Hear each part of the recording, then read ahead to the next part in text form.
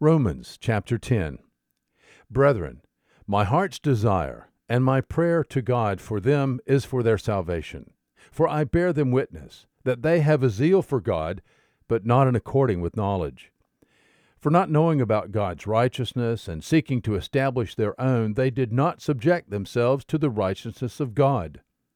For Christ is the end of the law for righteousness to everyone who believes. For Moses writes that the man who practices the righteousness which is based on law shall live by that righteousness. But the righteousness based on faith speaks thus: Do not say in your heart, Who will ascend into heaven, that is, to bring Christ down, or who will descend into the abyss, that is, to bring Christ up from the dead. But what does it say? The word is near you, in your mouth and in your heart. That is the word of faith, which we are preaching. That if you confess with your mouth Jesus as Lord, and believe in your heart that God raised him from the dead, you shall be saved.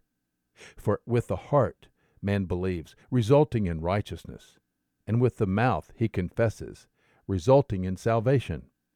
For the Scripture says, Whoever believes in him will not be disappointed.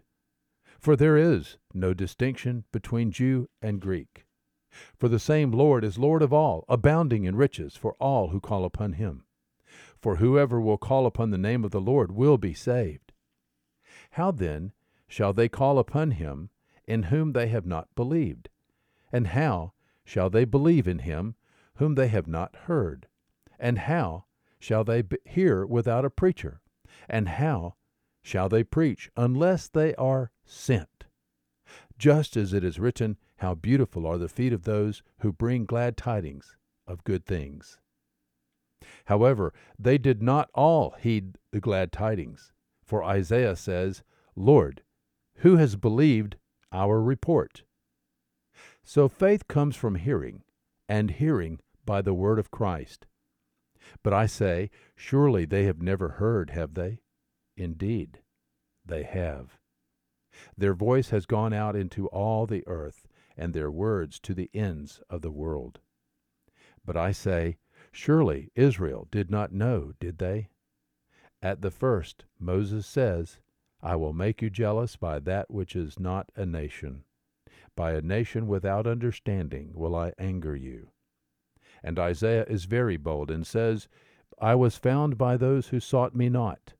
I became manifest to those who did not ask for me. But as for Israel, he says, all the day long I have stretched out my hands to a disobedient and obstinate people. Romans chapter 10. There is good news today.